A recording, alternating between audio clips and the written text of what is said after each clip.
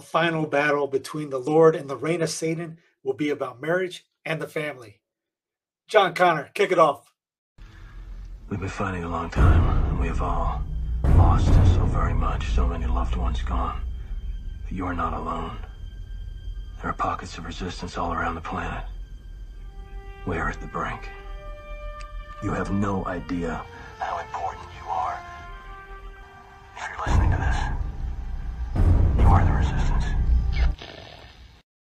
Ave Maria Stella, Dei Mater Alma, atque semper Virgo, Felix te porta. Everybody stay with Sense Fidelium. Coming at you with Father Altier, of the author of the book, and I just put it down in the screen, God's Plan for Your Marriage. Father, good morning. Well, good afternoon, wherever, whenever you are. How are you doing? And welcome. I'm doing well. Thank you, Steve. How are you doing today? I can't complain. I was like, what that Sheen video or speech of half the people don't care and half the people like the prompt. So, oh, there you go. I always say can't complain doesn't do any good anyway. Exactly. So no one wants to listen. So why, the obvious softball question to start, what got you in this mindset to come up with this book, God's Plan for Your Marriage? Well, the actual truth is that I had no intention of writing a book about anything. But back in February of 2019, I was awakened in the middle of the night one day, and nothing like this has ever happened before or since. And essentially was told, here's what to do for couples preparing for marriage. Well, I've been preparing couples for marriage for 30 years at that point. I wasn't thinking about what to do for couples preparing for marriage. I said, okay, and went back to sleep.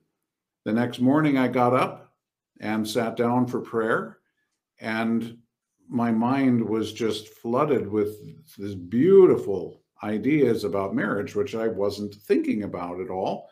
Usually prayer is very quiet, and every day for the rest of the month, and I couldn't tell you when it started, first week, second week, whatever of February, and until, with 3 exceptions in between, until the 28th of the month, every single day was this same kind of thing. I would get these beautiful images or thoughts about marriage that I've never thought about before in my entire life.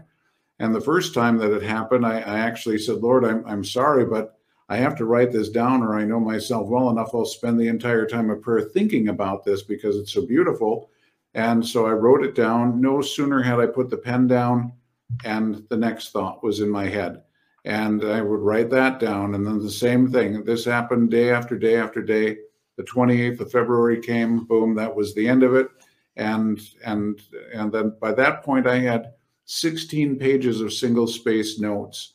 And I said, well, what am I supposed to do with this? This is way too much to go over with a couple in pre-marriage. And the answer seemed quite clear, that write a book. So that's what I did. The way that I look at it is, it's like if you were in a class and the teacher said, well, you need to write this paper. Here's the general theme of the paper, but make sure you hit these following points when you write it. And so all I had to do was set it up, provide a context, provide some explanation, whatever it might be. But otherwise, all the main points were there, most of which, like I said, I've never thought of in my life. I think they're absolutely beautiful. And quite honestly, I think that, and I'm the only one who would have to believe this because I'm the one it happened to, but I believe that this is heaven's response to the crisis in marriage today. It's God letting us know, here is the spiritual part of the marriage that underlies the rest of it. And when our Lord talked about building the house, you can build it on sand or you can build it on rock. But when the winds come and the rains come and the floods and so on, the one that's built on sand, it knocks it down. The one that's built on the rock, it stays. Well, we're living in a time where the winds are coming against marriage, the floods are coming against marriage, And consequently, now we're at a time where we have to make sure that foundation is solid. And that's, I think, what this book is doing, is providing for people to understand the spiritual foundation for their marriage so that everything else builds upon that. And one of the sentences you wrote in there was talking about how people came in for, I guess, pre-Cana and talked about why are you getting married? You would ask them, and, well, we love each other, and you would say, what does that mean? it's like as you bring up, and correctly so, it's an emotion. It comes and goes with a tide. I read like 6 books, chapters, not 6 books total a day, but 6 at my ADD. And one of them is the communist book that Feng Shi came out, and I was seeing the holy face image behind you made me think of this. He writes in this thing about the attitude towards the family in Russia and America. Engels took love out of the will and put it into the glands, and then argued that only a union based on love is moral. Hence, the union should last only as long as love lasts. When this love ceases to exist, or when it is succeeded by a new passion, divorce becomes a benefit. And he brings up the glass of water theory when they said that the love is a glass of water one swallows to satisfy that thirst. You drink the water and forget the glass. So you enjoy the pleasure and forget the person. And you see that in 100 years later, almost. So that was here we are. 7. We're pretty much a society that embraces that, right? We are. I mean, it's if we look at it. I mean, as you know, I mean, some of these things that the communists have been pushing. That's what they're teaching our kids in the schools, and so that's become a huge problem. The selfishness in our society, which obviously is the exact opposite of what love is. And that's even with what you were just reading, that's where the problem comes. It's, when we've redefined what love is. And so in that redefinition, love is an emotion, and it's something about me. It's my pleasure, my fun, my excitement, whatever it is.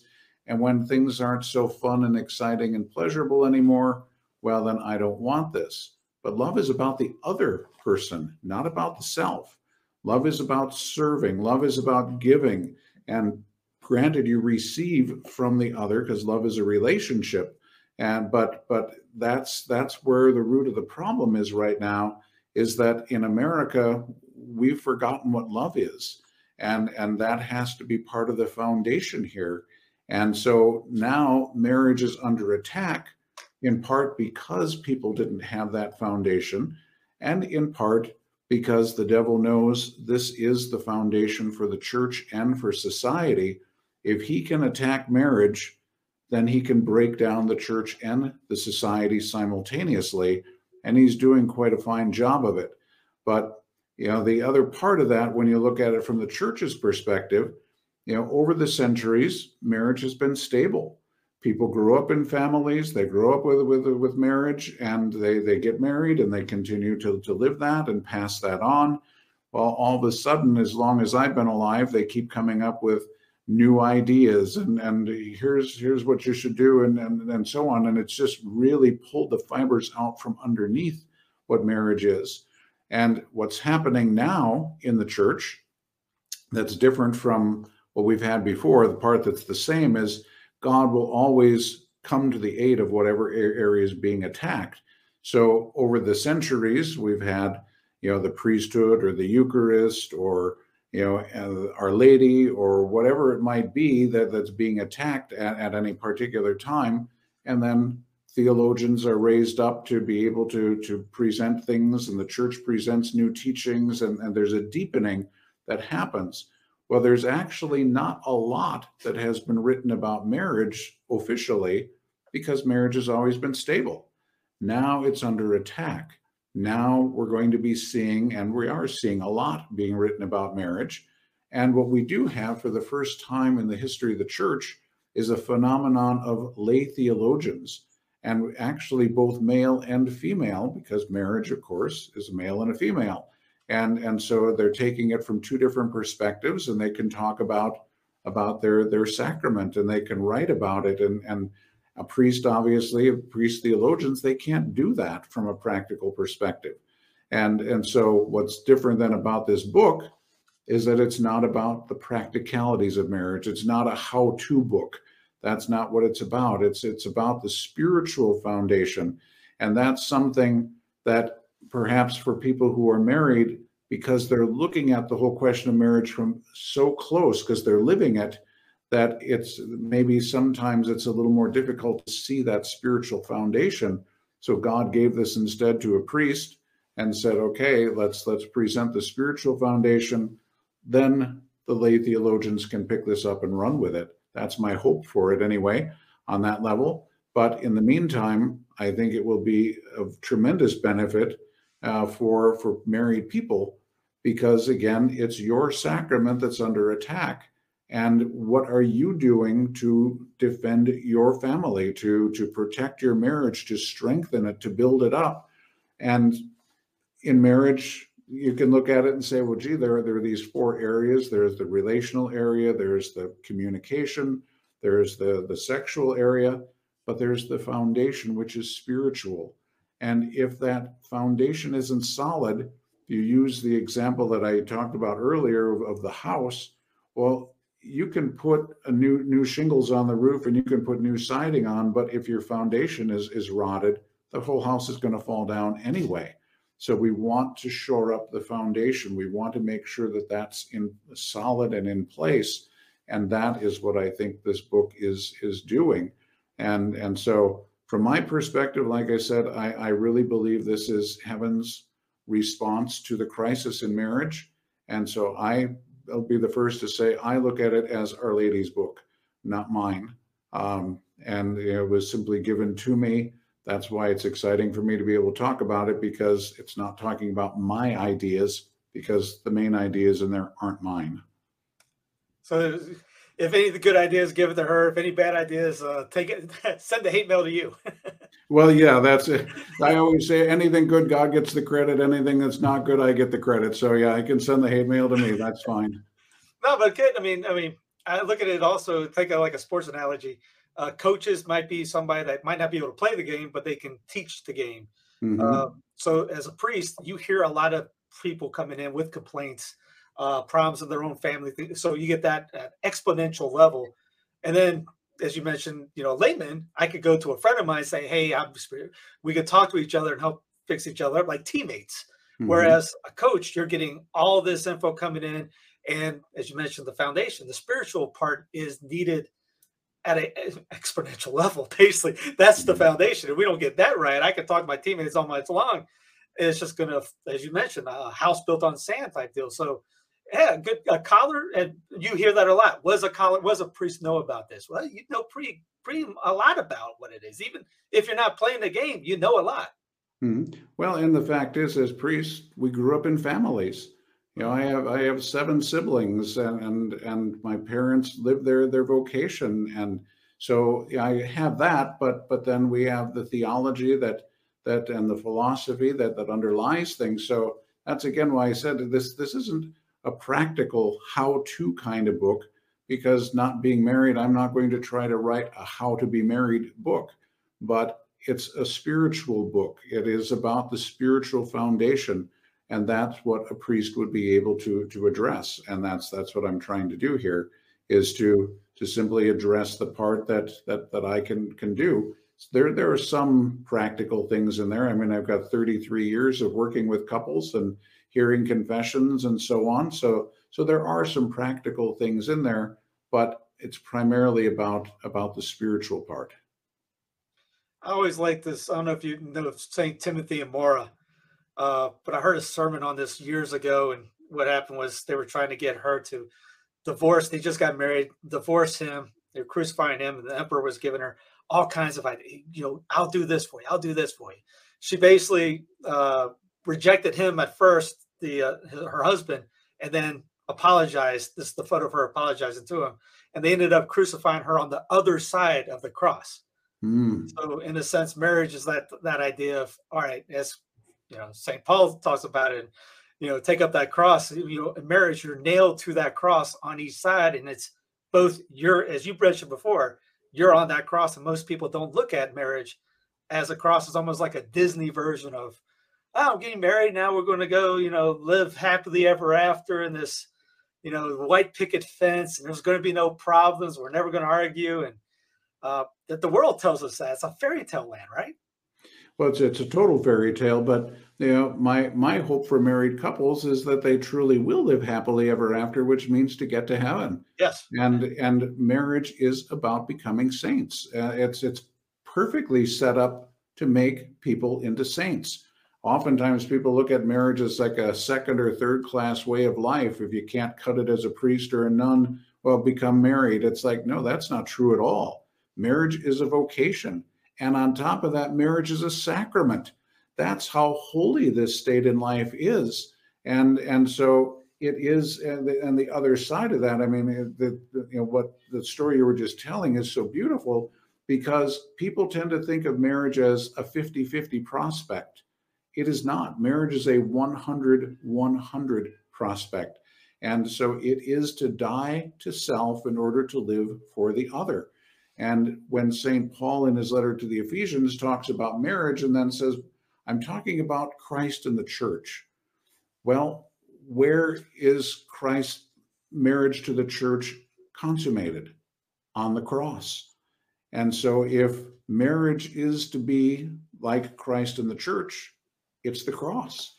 And that doesn't mean that it's always going to be painful, because the cross is the means of our salvation.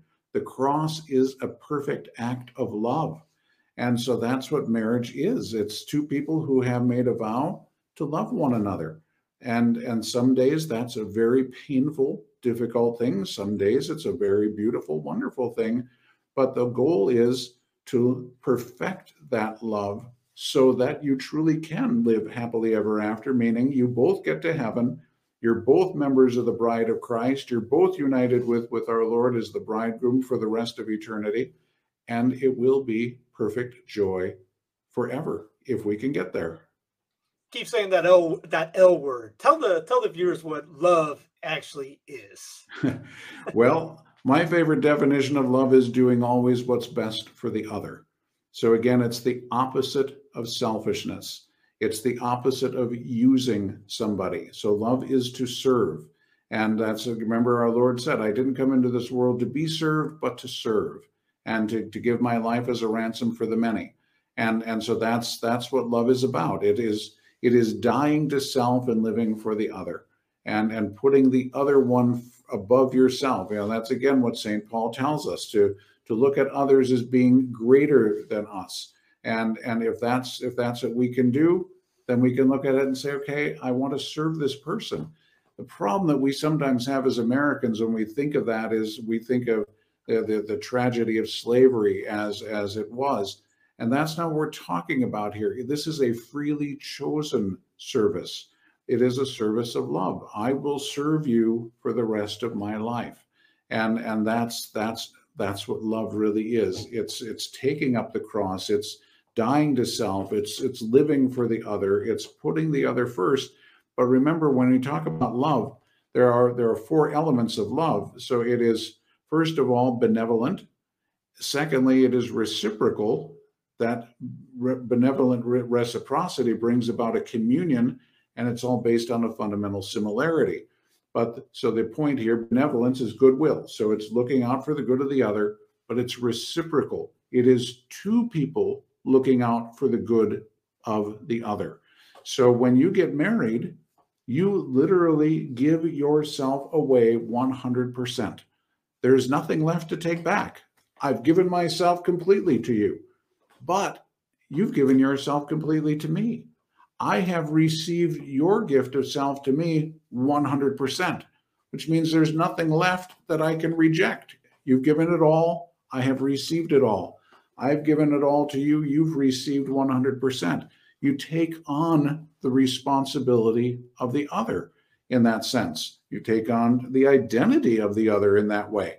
And so if we can see it that way, it's like, okay, when St. Paul says, if anyone loves his wife, he's loving himself, that's the proper sense. Not a narcissistic, selfish love, but being able to say, I'm living for you. I'm serving you. I'm going to put you ahead of myself. It's not about me. It's about you, knowing that your spouse is looking at you and saying the same thing. It's not about me. It's about you. Two people serving, two people giving, two people receiving.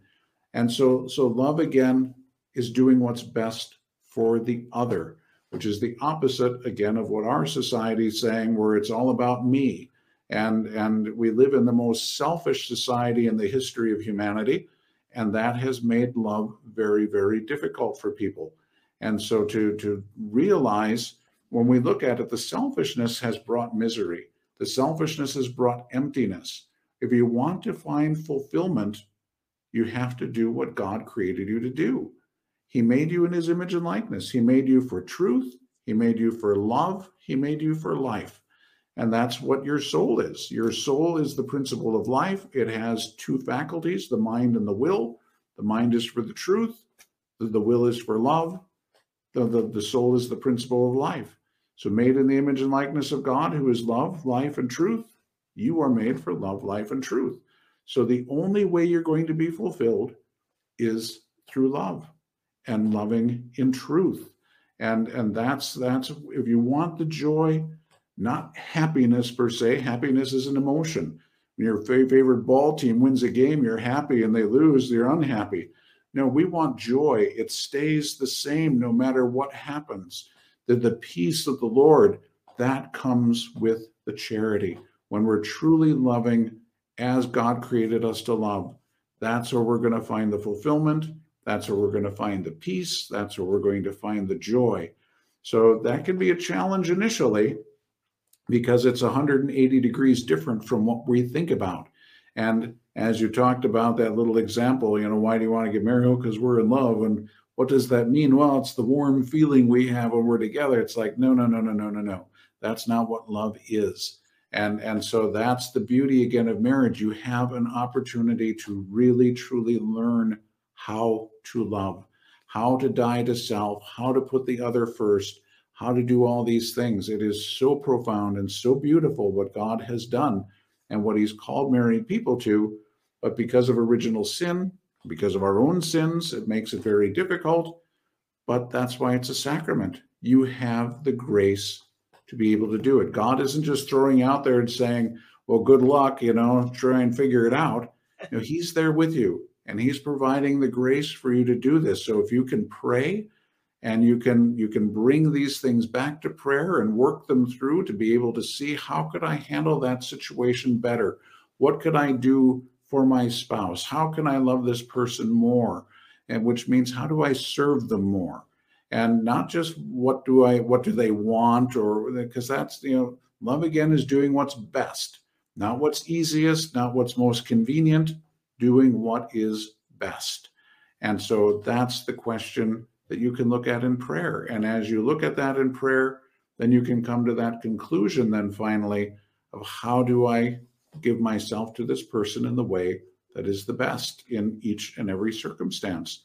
And that's where you're going to find the fulfillment and the peace and the joy that you're really looking for. Yeah, I remember hearing Von Hildebrand talk about his wife didn't like soap suds on the soap, and she was upset. And a little thing like that, he would clean the soap after he used it, and that was just a little thing that ticked her off in a sense. A little thing make it kind of like the little flowers idea of the small things equal out big things. You mentioned Christ wouldn't just be like asleep. The little holy card of Christ asleep on the boat, or the gospel one about the rough seas. He's asleep. He's still there. We need to be able to, kind of like when you pray for patience, right? It's just not going to come over like, hey, it's a Coke machine. We put a quarter in, we get it. He's going to make us learn how to be patient. And as St. Paul says, going to give you opportunities to practice it. Right. And that whole litany of St. Paul saying, love is patient, love is kind. Exactly. What are some ways that people can, married couples sitting at home, they might think, hey, we're doing great. I'm not Elizabeth Lesueur having an atheistic husband who hates the faith, and I have to suffer 20 or 30 years to win my husband back. What do we say to those like that? Is it more like you better, stay on top of the game, or how to improve, always moving forward, especially in the religious standpoint coming from a priest? What are some ways that they can make their marriage better? Well, first and foremost is prayer. The Lord has to be at the center. What happened on the day you got married, in essence, you asked the Lord not only to put you together, but to be at the center of your marriage. So if he truly is at the center of your marriage, then things are going to be working through. Now, one of the things that happens with a lot of married couples is they just want to maintain the status quo. Don't rock the boat, and if you want your marriage to grow and to develop, you need to rock the boat a little bit, meaning simply that not to cause trouble, but to continue to grow, which means not so much change, but develop, to continue to develop the love, to make it go further, which means to be more vulnerable. And that's where we tend to get afraid. So if we can bring these things to prayer, and we can keep looking at the question of how can I love my spouse more? And what does that mean as we learn to love our Lord more? And then we can apply that. And so to look at it again, as you consider the book, the first couple of chapters are foundational. They're dealing with our dignity, with what God did in the Garden of Eden, creating us in his own image and likeness, and the call to love. The third chapter, though, presents the most important point in the book, the central point. The question is, what did God join? Remember when Jesus talks about marriage, when in the Gospels of St. Matthew and St. Mark, they come to him and ask him, can a man divorce his wife for any reason? And he says, no. He said, well, then why did Moses give us this? And he said, this was not God's intention from the beginning. That's why we need to go back to Genesis. But then from Genesis, he says, okay, the man shall leave his father and mother and cleave to his wife, the two become one flesh. Then he adds a line. And this line is only in this point in Scripture. It is nowhere else in the entire Bible. And Jesus said, what God has joined, let no man put asunder. So the question is, what did God join when we're talking about marriage? Because right immediately before that, he says the two become one flesh. So are we talking about the two united in the marital embrace? And the answer is no. And the reason I say that is because when you look at that question, what did God join? It's the souls. God created your souls, and God puts your souls together now when you get married. And so there is a new creation that happens. There is a miracle of sorts that happens, and the two become one. And that spiritual union then is expressed physically in and through the body. So the physical union is an expression of the spiritual union. So again, if you can bring these things to prayer, you can study a bit to be able to learn more about what this really means. How do we put that into practice in our marriage? What would that entail?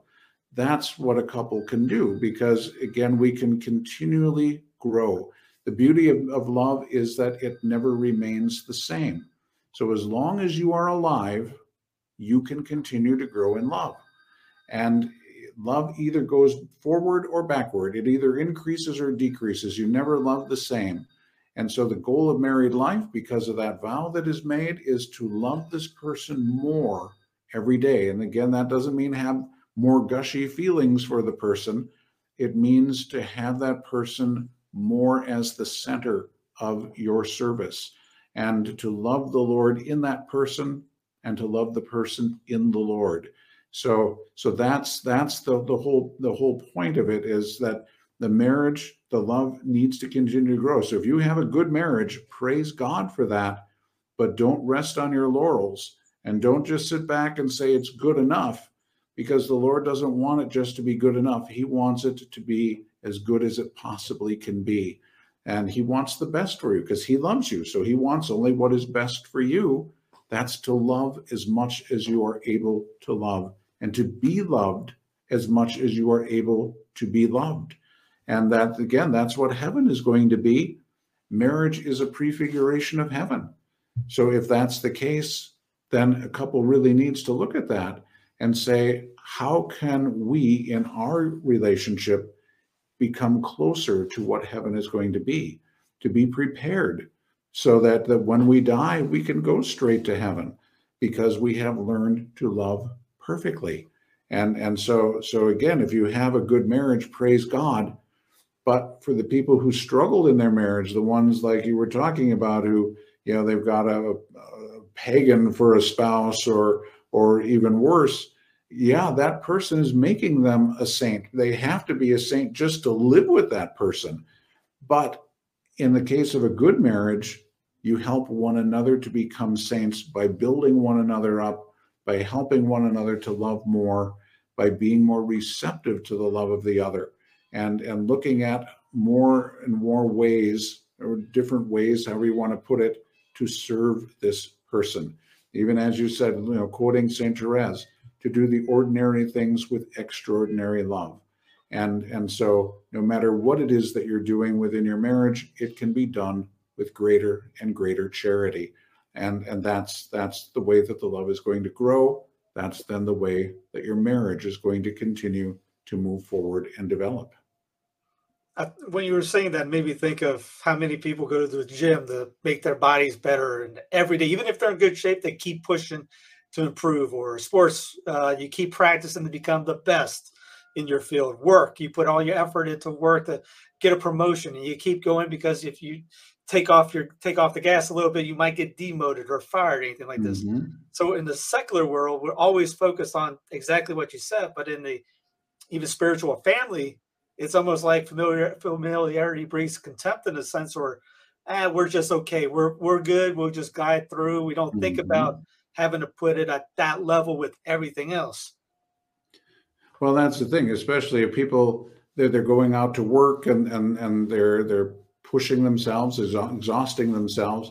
They want to come home and have a place where it's comfortable. They want to come home and have a place that's their refuge. And the idea that, wait a minute, when I come home, I still have to continue to give. I still have to continue to work at this. And the answer is yes, that's exactly what we need to do. Again, as we were talking about earlier with virtue, the only way virtue grows is to practice it. And the saints tell us, in fact, that in order to grow in virtue, you have to use 100% of the virtue that you have already developed. And just like your example of going to the gym, if you want to get stronger, if you want to look like an Arnold Schwarzenegger, you can't just put 100 pounds on the bar and keep lifting it. You have to keep adding to it. And so that's the way that virtue grows. The word virtue means strength. So the only way strength grows is to use all the strength you have to do even more. If you want to run a marathon, well, you might have to start by running a block or two. And then you keep pushing it out, and then pretty soon you're running 1 mile, and then it's a mile and a half, and then 2, and then 3. You keep getting stronger and stronger. Well, in this case, you want to love. So if you look at marriage as a marathon, you start out, you can love a little bit. This couple thinks that they're so in love on the day that they get married. I oftentimes tell them the day you get married requires about this much love, because there's so much emotion and there's so much that's going on. But by the time that God calls you home, what we want is for that love to be purified and perfected, and so to grow in love that way, so that it is you're ready for heaven. And that's going to require, again, that what we talked about earlier, dying to self in order to live for the other. That's a lot of work. That means when you come home, you can't just sit back, kick back, and do nothing. It still means now I need to put this other person first, and to serve this other person. And of course, you have kids to serve them as well. And so it's, again, it's the opposite of selfishness. So that's the piece that married people have to always be looking at, is how do I overcome my own selfishness? How do I love more? How do I serve better? And that's a challenge. Yeah, I just heard that from a Climacus, St. John Climacus letter of divine ascent from English-speaking people, podcast where Father mentions about being obedient to your state in life. Mm-hmm. What you were saying reminded me of that. Kids screaming, do you run in? You got to be obedient to that state. It don't matter how your job was. Don't take it out on the family. You're right there with them. Help them out. your wife, say if you don't open the door and scream at her about what happened at the office. You got to get your mindset ready for that to be obedient to the state of life you're in. Exactly. And I oftentimes would tell married people that. I said, again, look how marriage is set up for the couple to become saints. Because if I'm really tired, for instance, or I've had a rough day and I've got these papers that need to be filled out or whatever, I can say, you know what? I don't feel like it. I'm just going to wait until tomorrow. Okay, that's the duty of my state in life, and I just put it off till tomorrow. But you go home and you've got kids who are hungry, you have to feed them, or they're going to let you know that they need to be fed. They don't have clothes. You don't feel like doing the laundry? Too bad. You need to do the laundry. Your spouse needs somebody to listen. You need to take the time and listen. Everything is set up to be able to break the selfishness in our humanness. That's part of sin. Every sin we commit is selfish. And so it's all set up that way. So if we can look at the duties of our state in life, the first duty is to the spouse, and well, obviously first to God, but then to the spouse, to be able to live this out as much as we can, and to continue to live it more and more. So that's exactly what you're talking about, is that's what God is looking for, is our obedience to the duties of our state in life. Where is it at? Here it is. Here's the book, God's Plan for Your Marriage, Sophia Press. I have this underneath in the show notes. Check it out. Get it for yourself. Maybe if you're not married, look at it just in case you're thinking about a marriage in your future. Get it for a marriage couple for you. It's one of those things that people don't, again, like you mentioned, it's under attack. We got to keep our minds ready for this, how to combat the 100+ years of planned attacks against it. We're behind the 8 ball in a sense, kind of like the last couple of years and everything else. We're Catholics. We're always, there's a Jocko thing. I use it in a lot of podcasts. The word, it talks about how military guys, they say this most terrifying time is when they hear an ordinance being launched and they have no idea where it's going to land. And it's that being on the defensive side all the time. And we're kind of like in the same boat. We're always active after the fact something happens instead of being on the offensive. We wait until the things are looking terrible and crumbling before we Catholics start, you know what, we need to start fixing things up. So, well, and it's interesting too. I mean, just picking up on that, I remember talking to a priest. He was a college classmate of mine, and I was in the diocese where he presently is, and it's a very good diocese. And this was a number of years ago. And I called him up just to say hello, and hadn't seen him for well over 20 years. And he was telling me how wonderful it is to be in that diocese. He can just put his feet up on the desk and sit back. He has nothing at all to worry about. And I said, well, what about this or that? And he said, oh, yeah, but at least I don't have this to worry about. And I said, okay, but what about this or that? Well, yeah, but at least I don't have this I have to be concerned about. And after talking to him for a while, I said, you know, I'm so grateful that I called you, because you've made me so happy to be in the diocese where I am, because I have to stay on my toes all the time. The faith is under attack constantly, and I can't sit back with my feet up on the desk because I'd get soft. Yes. Well, that's exactly the case now with married people. Your vocation, your sacrament is under attack. You can't sit back and just rest easy because everything is fine and wonderful, because it's not. And so it's time we need to step up. We need to stay on our toes. We need to keep pushing forward. And again, if God is calling you to be saints, which is exactly what he's calling you to be, what a perfect way to do it. And I mean, marriage has always been about saints, but there's never been a time in the history of the church where it is a better time to become a saint than right now, because everything is against us, which means if we're going to be able to grow, we have to go against the current. We have to go upstream. We have to keep pushing forward. And so that, you know, it's not easy, but what a great blessing. We live in the time in history that is the greatest time ever to become a saint. And that is a profound grace. And for married people, this is the time. Step up, embrace this cross and live it, and show the world how beautiful marriage is, and show the world what heaven is going to be. There are a lot of people when they think, okay, wait a minute, if heaven is a marriage banquet, if marriage on earth is a prefiguration of marriage in heaven, and boy, I look at that marriage or that one, I don't want to be in heaven if that's what heaven is about. It's like, well, show people what heaven is going to be about. It is about love. It is about loving one another. It's about loving God and all the members of the mystical body. That's what people should see within your marriage. And that's what you desire, I assume, in your marriage. And so take that seriously. Take up that cross. Yes, the cross looks and feels just like your spouse. That is your cross in life. And yet Jesus embraced the cross. He said, I've longed for this. And he went to the cross out of love for us. And that's why we're saved, is because of his love. And so that's what married couples can do for one another. Grow in love. Love that person more and more and more. And remember, it's not about, you didn't say, I will love you as long as you love me, or I'll love you as much as you love me.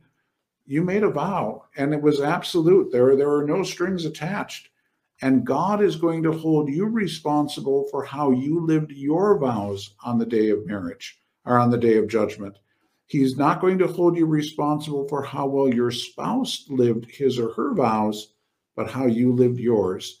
So even if your spouse isn't upholding his or her end of the deal, you can still do yours.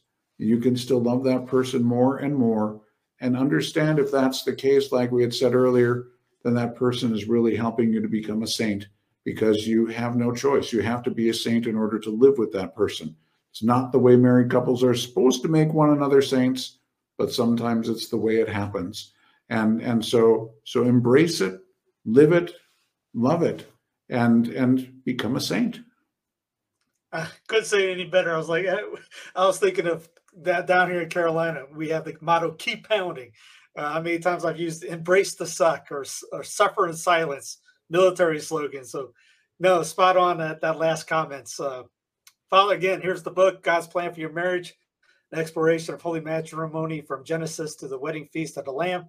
Get it at the show notes, sophiapress.com. Again, the link underneath. Father, any final thoughts?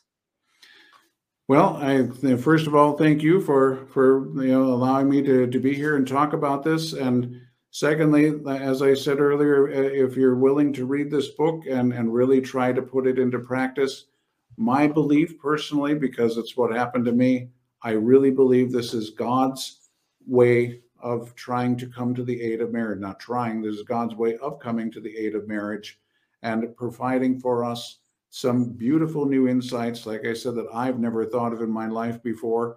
And that's what's presented in here for married people. And so I really think that this can be of tremendous help to people who are married or preparing for marriage, but especially those who are already married. Well, you can give the folks around the planet a special blessing before you go.